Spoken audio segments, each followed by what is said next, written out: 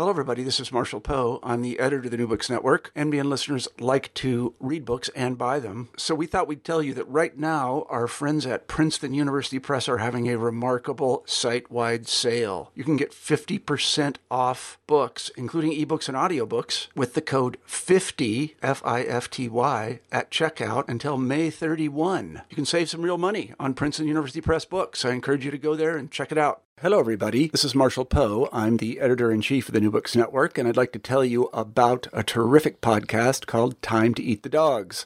It's hosted by Michael Robinson, a historian, and it's about exploration. Now, if you're clever, and I know you are because you listen to the New Books Network, you can probably figure out why a podcast about exploration would be called Time to Eat the Dogs. Well, Michael has interviewed many scholars and historians and researchers, and he even interviewed an astronaut about their books about exploration. You can find Time to Eat the Dogs at timetoeatthedogs.com. What else? You can also find it on iTunes. As I say, we really love this podcast at the New Books Network, and we love it so much that we're going to republish some of Michael's excellent interviews. And if I would just stop talking, which I'm going to do presently, you'll be able to hear one of those interviews. So I'm going to stop talking. Sending out expeditions in 1919 to test Einstein's theory of relativity seemed pretty straightforward. Travel into the path of a solar eclipse, take some photos of stars near the sun, and compare them to other photos of the same stars. But these expeditions barely made it out of port.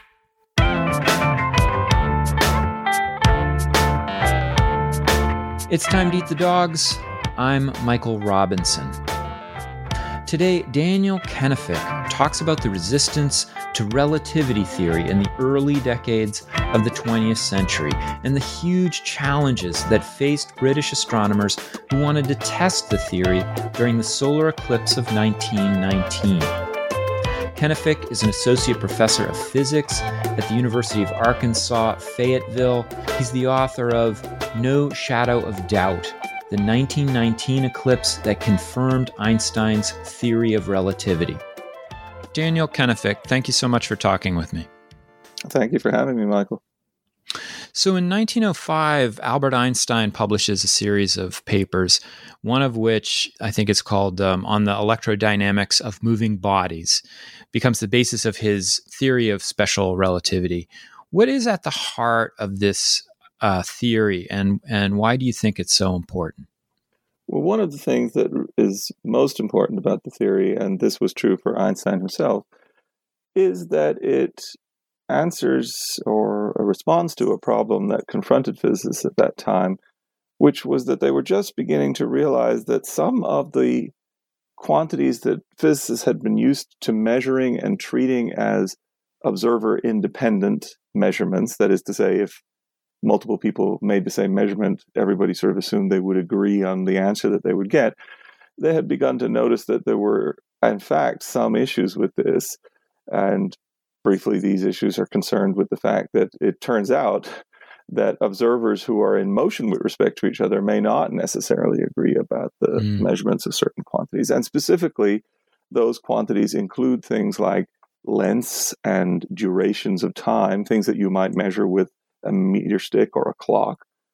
And those were amongst the most fundamental quantities in physics. So it was troubling if it would turn out that you could measure them and disagree with another measurer just because you weren't in the same state of motion as them. This is, of course, particularly relevant, for instance, for people interested in subjects like astronomy, because obviously, if you want to think about people in different planets making measurements of astronomical events, well, obviously the planets would in fact be in a different state of motion, right? You obviously wouldn't have the same state of motion as someone on Mars. We're not in that position, but it was the sort of thing that people now, at that time, 100th century ago, could certainly begin to conceive of happening. And Einstein realized, among some other physicists at that time, realized that this was a problem. The problem had been highlighted by the structural differences between the mathematical theories of Maxwell's electromagnetic field theory and Newton's theory of gravity, for instance, as two examples. What Einstein's theory did was show how you can construct quantities which don't suffer from this problem. how to escape from the dilemma by constructing different quantities which are invariant between different observers. So whereas a length or a duration are not invariant quantities and different observers might disagree, a combination of the two, known as a space-time interval, in other words, if you combine space and time, it's not just a measurement of space or just a measurement of time. If you combine them in the right way, you can have a quantity which actually different observers will agree upon when they make the measurements. And this was so important to Einstein as one of the successful features of the theory that he actually objected to the term theory of relativity. He said if we were going to give it a name that begins theory of, we should call it the theory of invariance, because what I'm not doing is pointing out that we can't ever agree about measurements. What I'm pointing out is how we can proceed in order to be able to reach agreement about the measurements we make. Yeah, and in order to convince people, well, I should say, in the process of arguing this, he comes up with some pretty amazing claims for the behavior of phenomena, such as things like what happens to clocks when you're moving very quickly and things like that. And it seems like it even gets weirder with his more expansive theory of relativity, general relativity, which states that, or which begins to include things like gravity and acceleration. Can you talk about some of the bizarre predictions that Einstein's general theory of relativity makes? Sure. Well, as you rightly point out, Einstein was a very daring thinker. And at the time that we're talking about, 1905, while other people were beginning to grapple somewhat with some of the difficulties that I just mentioned about measurement, really, for the most part, it was still possible for most physicists not to really let it bother them, right? They weren't having to reconcile measurements with somebody on Mars compared to somebody on Earth, so that wasn't really an issue. Nevertheless, Einstein was able to intuit the problems that actually would arise in circumstances like this. And what he did once he had his theory of special relativity successfully completed was realize that he would really go much further and come up with a general theory. And the reason why he would need that general theory, which you just mentioned, is that the previous theory in trying to compare observers in different states of motions restricted itself to cases where those two observers, though they're in different states of motion, are at least not accelerating with respect to each other. So actually, it doesn't deal with the case of observers on the Earth and Mars, who obviously are both accelerated observers. They're going in circles around, or ellipses around the sun. So he realized, I actually haven't really answered my fundamental problem here, but how can I? It's a very difficult problem. And he realized one day that the way to do this was to use what he called the principle of equivalence. And for him, this meant the idea that accelerated observers were equivalent to observers who were in a gravitational field. So to talk about somebody on the surface of the Earth, like a real astronomer, Einstein said, oh, actually, this person actually has two problems they have to deal with. One is that they're in an accelerated system, they're orbiting the sun. The other is that they're in a gravitational field. Both of these things can actually affect their measurements of time and space. And that, of course, was a completely revolutionary idea, which had not occurred to anybody else, as far as we can tell, in the history of science. I was actually really interested in reading this, the degree of pushback that relativity theory got. I mean, I think it's become so acclaimed, and Einstein himself is such an icon that, I was quite interested in how many people were pushing back against it. Can you talk about why people resisted relativity theory? It seemed like there were more than one reason. I think you're right. I think there were several reasons. Of course, it could easily be that a given person might be opposing the theory for all of the reasons, but we can distinguish several reactions. And one is simply a visceral reaction to the idea of having to pay this much attention to relative motion. And people were saying, no, this doesn't really make sense. Time is something that differs from one person to another. That was a radical proposal of Einstein's. And then to follow that up and say, and by the way, just by standing on the surface of the Earth as opposed to being in space, your measurement of time is also different for that reason.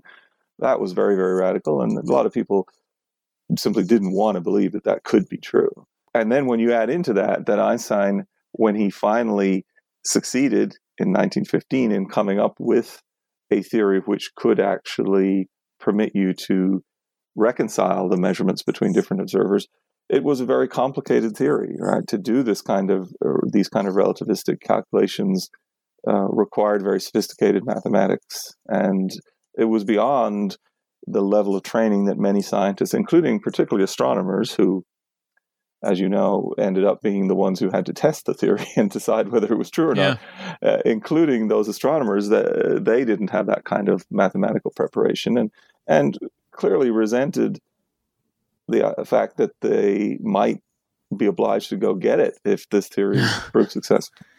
Yeah, that was actually really amazing to me, that you have this whole generation of astronomers, observational astronomers, who do this careful work.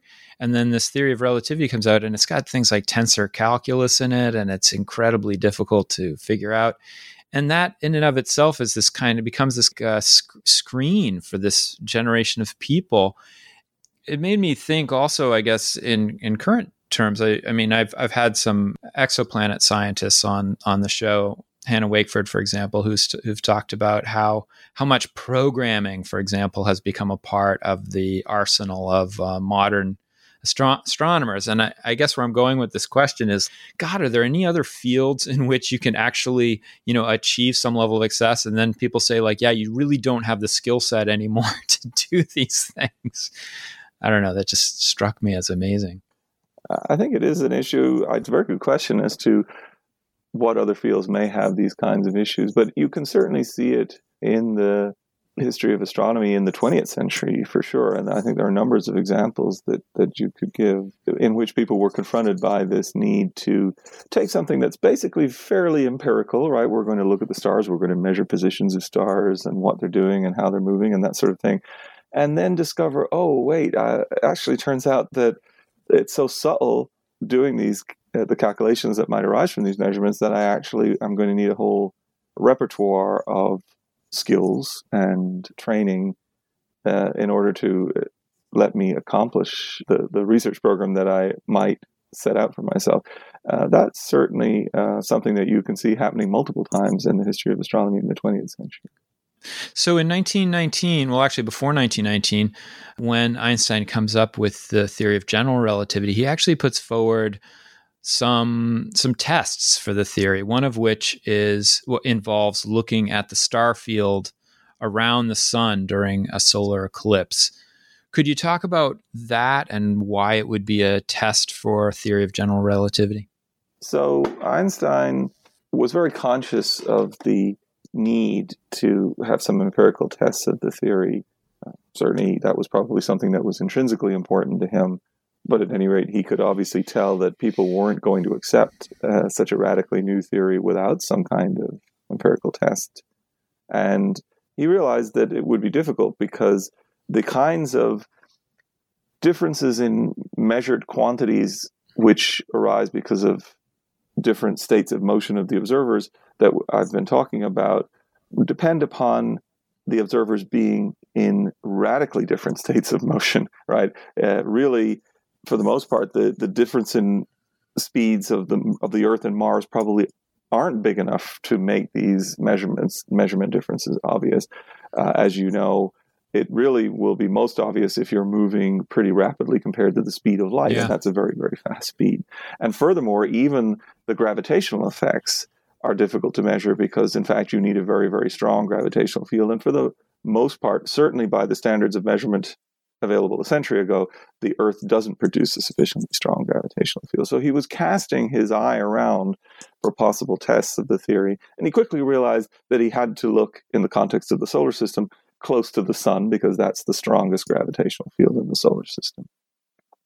And one of the most important insights that he'd had right at the beginning of his thinking on this subject was that the equivalence principle, which I stated a moment ago in terms of these different observers, accelerated observers versus observers in a gravitational field, is more normally thought of in a much more straightforward way. It says, oh, everybody falls at the same rate in a gravitational field. That's an idea that goes back to Galileo. And it was the idea that lay at the heart of Einstein's thinking on gravity.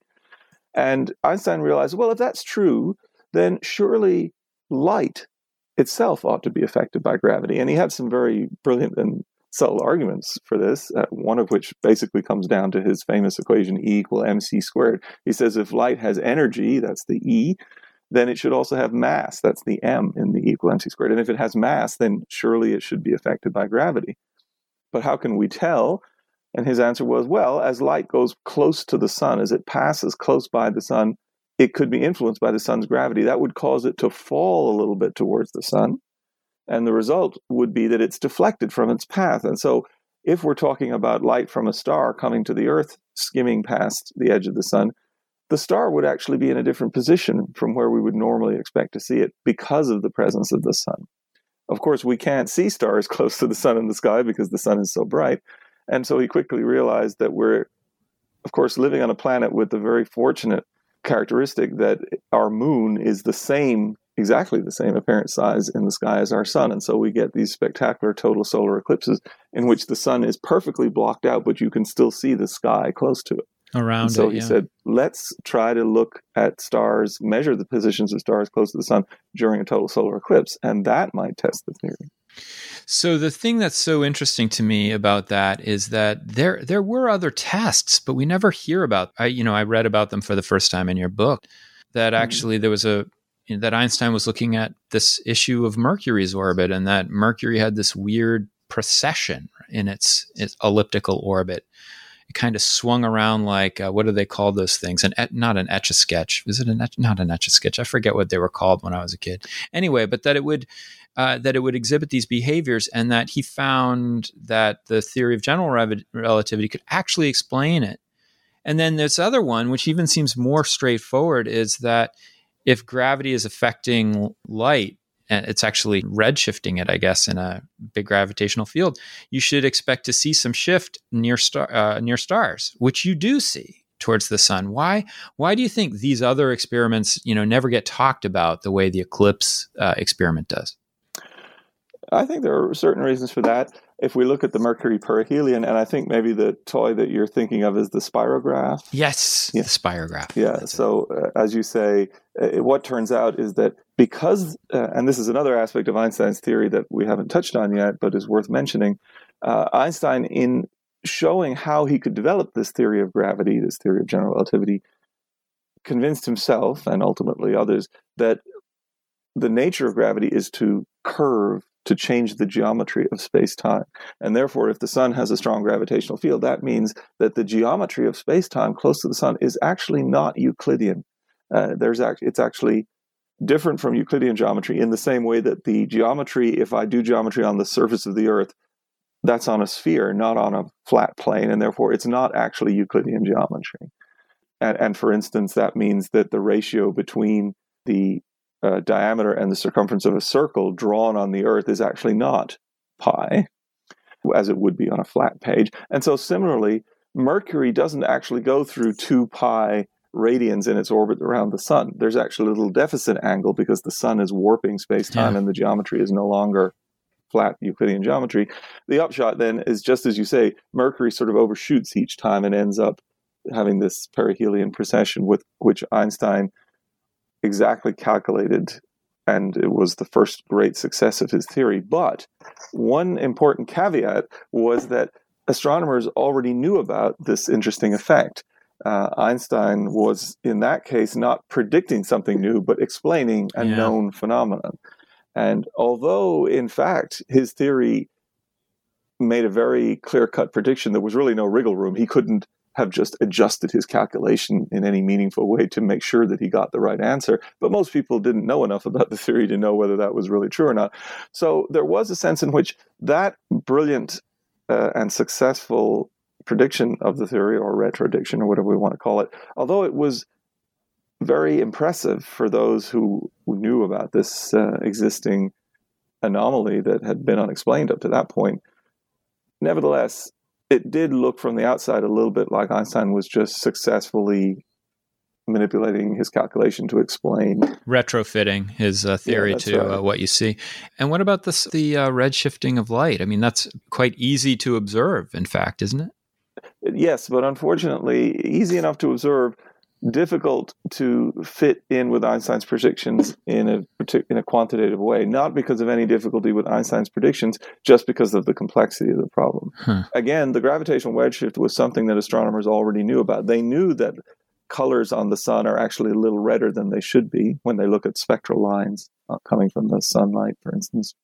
But when they tried to specifically explain it in terms of Einstein's theory, they realized that you couldn't in any hard and fast way. And the reason is fairly straightforward. The sun, of course, is a hot gas, and elements of that gas are rising and falling in the solar atmosphere. And so sometimes you have some Doppler shifting. In fact, typically you have Doppler shifting, both red and blue, on top of the general gravitational redshift, which Einstein proposed.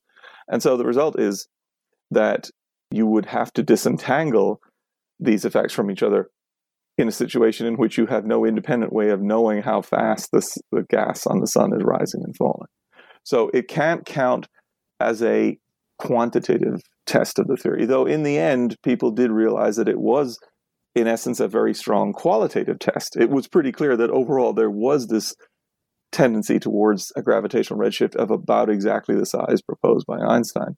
But it never had the drama or was as convincing as the light deflection eclipse test because of this sense in which it was really almost a qualitative. On the one hand, it was both almost qualitative, and on the other hand, very statistical in nature, because the only real way to be convincing was to measure a whole load of spectral lines and then analyze the ensemble of them and that sort of thing. So in short, it wasn't as clear-cut and convincing a bit of evidence as the other case. Another surprise for me was, not only the difficulty of doing these kinds of tests that you're talking about, but the successful eclipse expeditions were also really difficult. And I was quite surprised by how unsuccessful these eclipse expeditions often were, and frustrating and really expensive. Can you talk about that?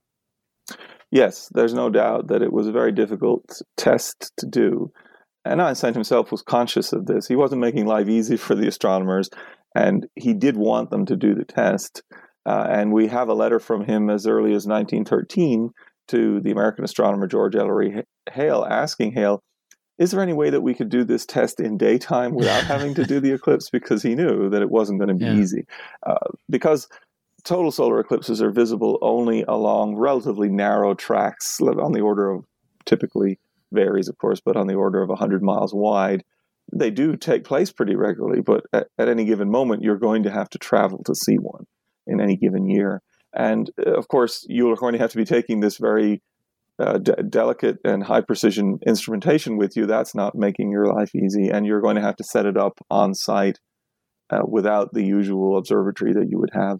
So in short, it was going to be challenging for any astronomer or group of astronomers to perform. And then you have to add into that, of course, vagaries of weather and the fact that the eclipse lasts only a few minutes. So you really only have one chance at it. And if something goes wrong, and of course, things go wrong in scientific experiments all the time. And what usually happens, of course, is you try to figure out what went wrong, correct it, and do it again. But that isn't an option for an eclipse expedition. And added to that fact are the difficulties, the unique situational difficulties of doing this eclipse in 1919, months after the end of the First World War. How does the war affect this story? The war had a huge impact on specifically the 1919 eclipse expedition, but also all of the other efforts to test the theory that took place in the years preceding. Einstein's early success in trying to interest astronomers in testing his theory was with the German astronomer called Erwin Finlay Freundlich, who really stepped up to the plate, found Einstein's ideas fascinating, did have the mathematical training and background to really understand the theory, which probably helped. And he tried to go and test the theory in 1914 in the Crimea in Russia. The eclipse took place in that year in August 1914. And as you know, that's when World War I broke out, a couple of weeks before the eclipse actually took place. And of course, Freundlich was German. He was an enemy alien in Russia as soon as the war broke out, and he was arrested as such, as was typical at that time at the start of a war. And he never got to observe the eclipse. Now, he did interest at that time, and even a couple of years earlier, a well-known American astronomer called William Wallace Campbell, the director of the Lick Observatory in Northern California, he did interest Campbell in the test. And in 1918, there was an eclipse which crossed the United States. In fact, it was the last eclipse to cross the entire United States before the recent eclipse of 2017. And so Campbell had a wonderful opportunity in 1918. The trouble was that he also had gone to Russia in 1914. He wasn't an enemy alien, so he didn't get arrested. But the Russians had better things to do with their ships than help astronomers get their instruments home. Yeah. And so his telescopes were still in Russia in 1918, and he had to make do with second-rate equipment, which didn't do a very good job, and he never felt able to publish the results. And as a matter of fact, in 1919, the British had exactly the same trouble. They had not been able to get their equipment home from Russia in 1918 either.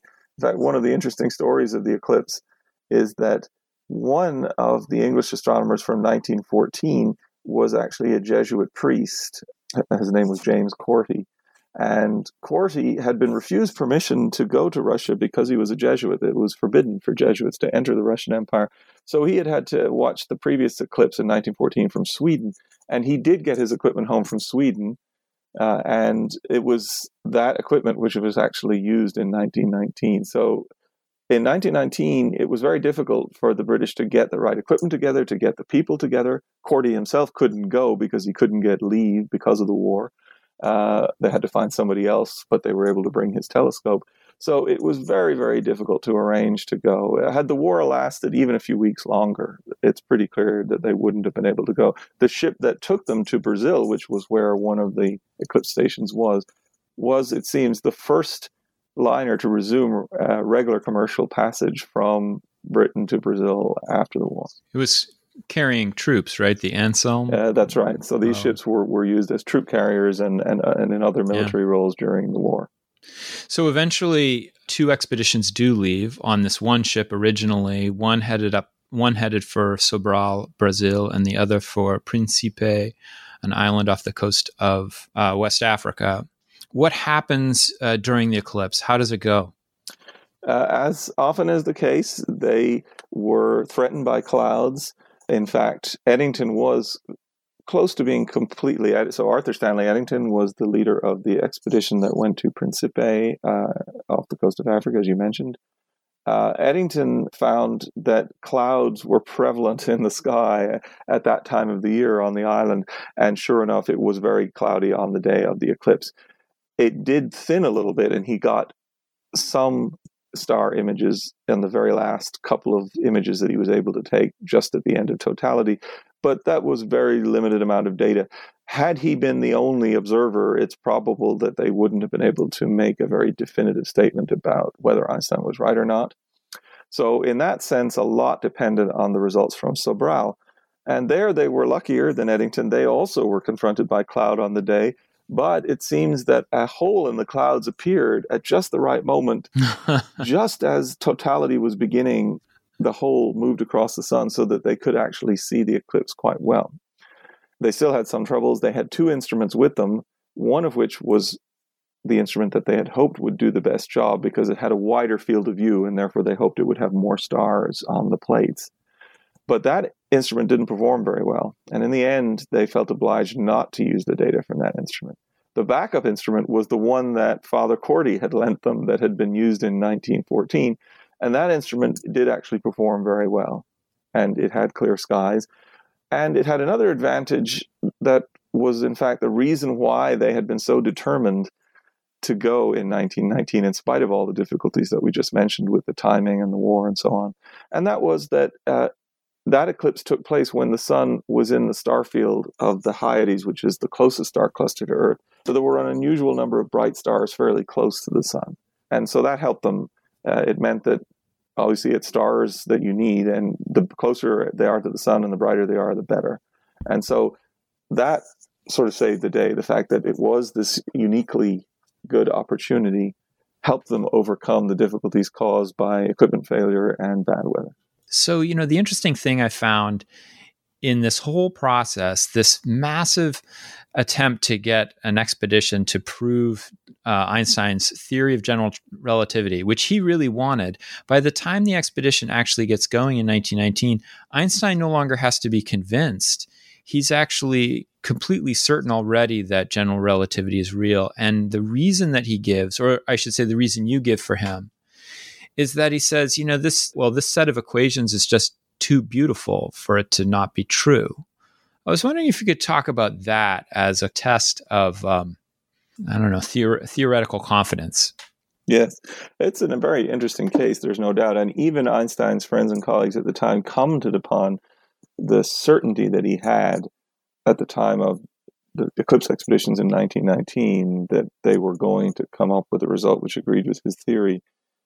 And I think that there were two main reasons for that. One, as you say, is the beauty and the coherence with which the theory came together. The fact that in the end, when he had completed the process, which took him a decade or so, all in all, it almost seemed as if there really was only one answer, only one equation that really had all the requirements that he needed for the theory to actually do what it was supposed to do. So that experience seems to have profoundly affected him and to have helped convince him so completely that it probably was the right theory.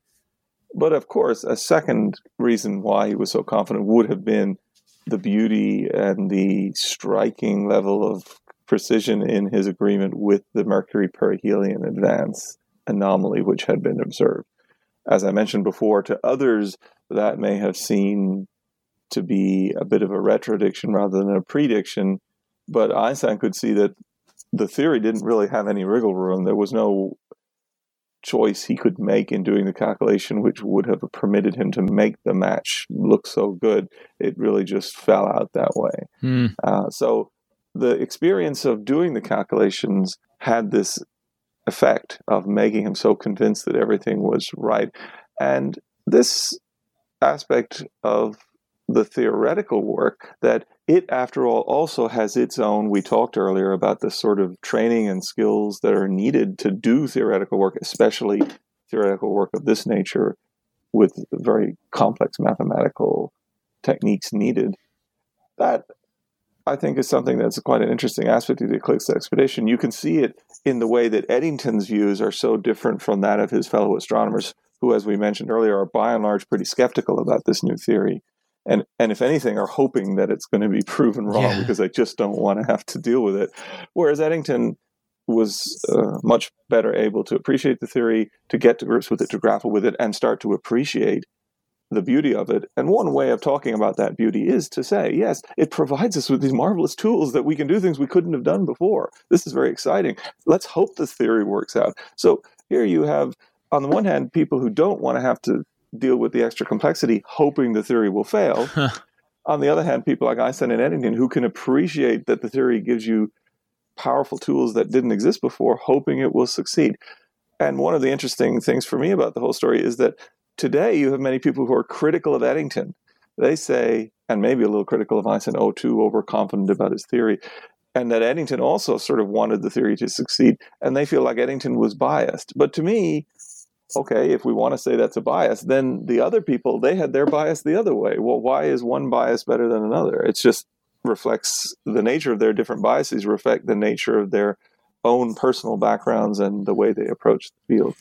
Yeah, there seems to be more to this than just competing theories. There almost seems to be a methodological aesthetic or something that people don't like things that are driven by theory, and another group of people, or I should say that some of these observational astronomers don't like these thought experiments that Einstein is doing, driving everything from this set of mental experiments. And it actually kind of leads to another question I had, which is, do you think that this aesthetic criterion of beauty is still important today? I mean, you're a practicing physicist. Do you see this being deployed as a kind of proof or a persuasion for different kinds of theories? I think that it still is. And as a matter of fact, Subrahmanyan Chandrasekhar, who was a student of Eddington's and who, in fact, has given us a number of the anecdotes which he got from Eddington personally about the eclipse, and has written about the eclipse, and he's a major source for my book.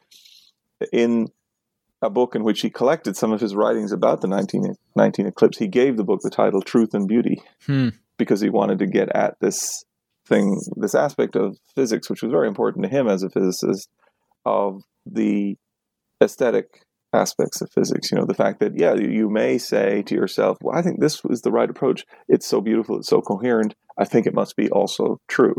Yeah. And you can certainly see that today in the case of a theory like string theory, which very much views itself, its practitioners, its proponents view it as an inheritor of the beauty of a theory like general relativity, because of the way that it seems to coherently package together many different aspects of other theories and gives us sort of powerful tools for certain kinds of calculations.